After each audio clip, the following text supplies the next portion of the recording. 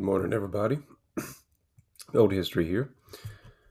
So, I sit here still having my coffee, though not fully awake yet. No, I'm just kidding. Um, so, our last our last Saturday podcast, we learned about the Tristan da Luna expedition in what was the second out of the three known Spanish expeditions into the southern United States. So today, we're going to learn about Juan Pardo, who was the last Spaniard to enter the southern United States in the search for gold. So now this happened just a few years after the Tristan da Luna expedition. But Juan Pardo was stationed in Santa Elena on the South Carolinian coast with about 125 soldiers. Now there was a great food shortage on Santa Elena, and Juan Pardo was commissioned to go further into the Carolinas to find food and to further Spain's colonial ambitions. So he took north. Well, eventually he found himself at the eastern foot of the Blue Ridge Mountains and built a small stockade, which we now know of as Fort San Juan, which is near or in Marion, North Carolina. Now, Juan Pardo would garrison the fort with 30 men under the command of Sergeant Hernando Moyano de Morales, and explored to the east of Wara. Sorry if I mispronounced these, before returning to Santa Elena in early March. So while he was stationed at Fort San Juan, Moyano aided a local chief by taking 15 soldiers and a force of warriors to attack a rival Chisca town. They burned houses and killed many innocent inhabitants. Later, Moyano received a threat from a mountain chief who was presumably a Chisca in the vicinity of the upper Nolichucky River in what is now eastern Tennessee. Moyano responded by attacking a strongly defended settlement with 20 men and perhaps a few native allies. It is known that two of Hernando de Soto's men had contacted the Chiscas in this area 2 decades earlier. Moyano then explored the upper Tennessee Valley for about 4 days for precious metals and gems before arriving at the palisaded main town of Chiaja, which is on Zimmerman's Island in the French Broad River near present-day Dandridge, Tennessee. Now, for those of you who did not hear the first podcast, Chiaja was a fortified town on, well, none other than Zimmerman's Island. And Hernando de Soto, on his trip down the Nolichucky and the French Broad, came into contact with the people at this town and stayed there for a little while, but he made them mad and they ran off. Long story short. So anyway, while he was at Chiaja, Moyano's men were well fed and well treated, and Moyano would explore the area around Chiaja and even would build a small fort on the island.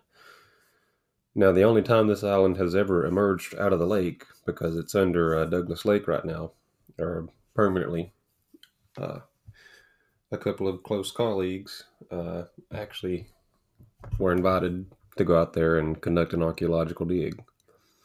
Now, I'm not going to tell you what they found, but just that they got to go out there. If you want to learn about it, I suggest you contact the University of Tennessee's Historical Department. So,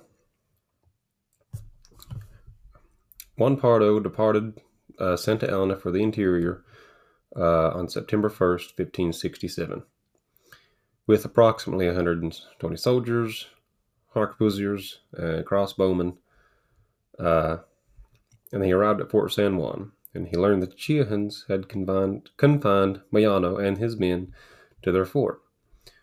So on his way to relieve Moyano, Juan Pardo stopped at the fortified town of Tanaski on the French Broad River on October the 6th, and landed that the land around Tanaski reminded the Spaniards of Andalusia.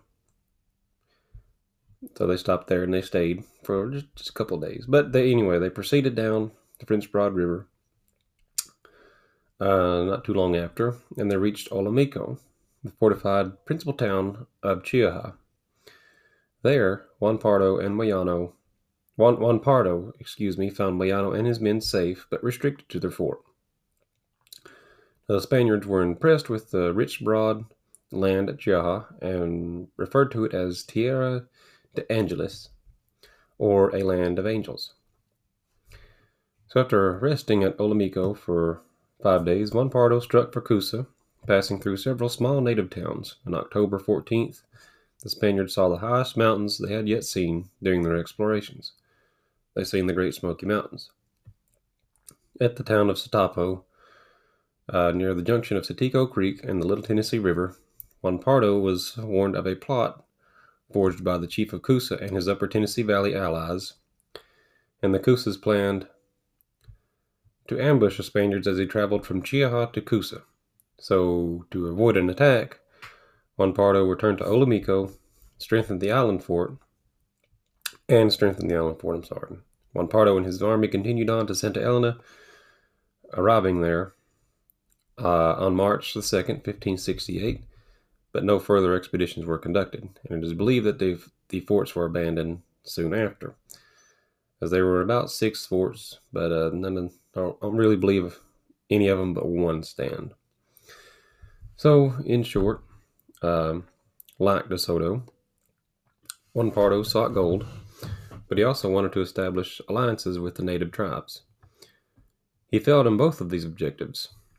Now, while the Spanish expeditions maintained very detailed accounts of their explorations in Tennessee, including the earliest written description of the land and its inhabitants, the failure to locate anything of value discouraged the Spanish from any additional expeditions into the region, because really it was just kind of like a waste of money, and it seemed that these conquistadors just could not get along with the natives. They tried to control them. They burned stuff down, killed innocent people, so on and so forth. So obviously, the native people had a reason to retaliate against the Spanish. But this would be the last activity in the Americas for almost 100 years for many Europeans, or at least in this area of America anyway, in the South. It wouldn't be for about another 75 to 100 years before the French would begin their expeditions downriver, with the first French settlement being in the Memphis area in the mid-1600s. But that's a story for another podcast, perhaps next Saturday. I might do some research on it. But anyway, I hope you guys have a great week. See you next time on Old History.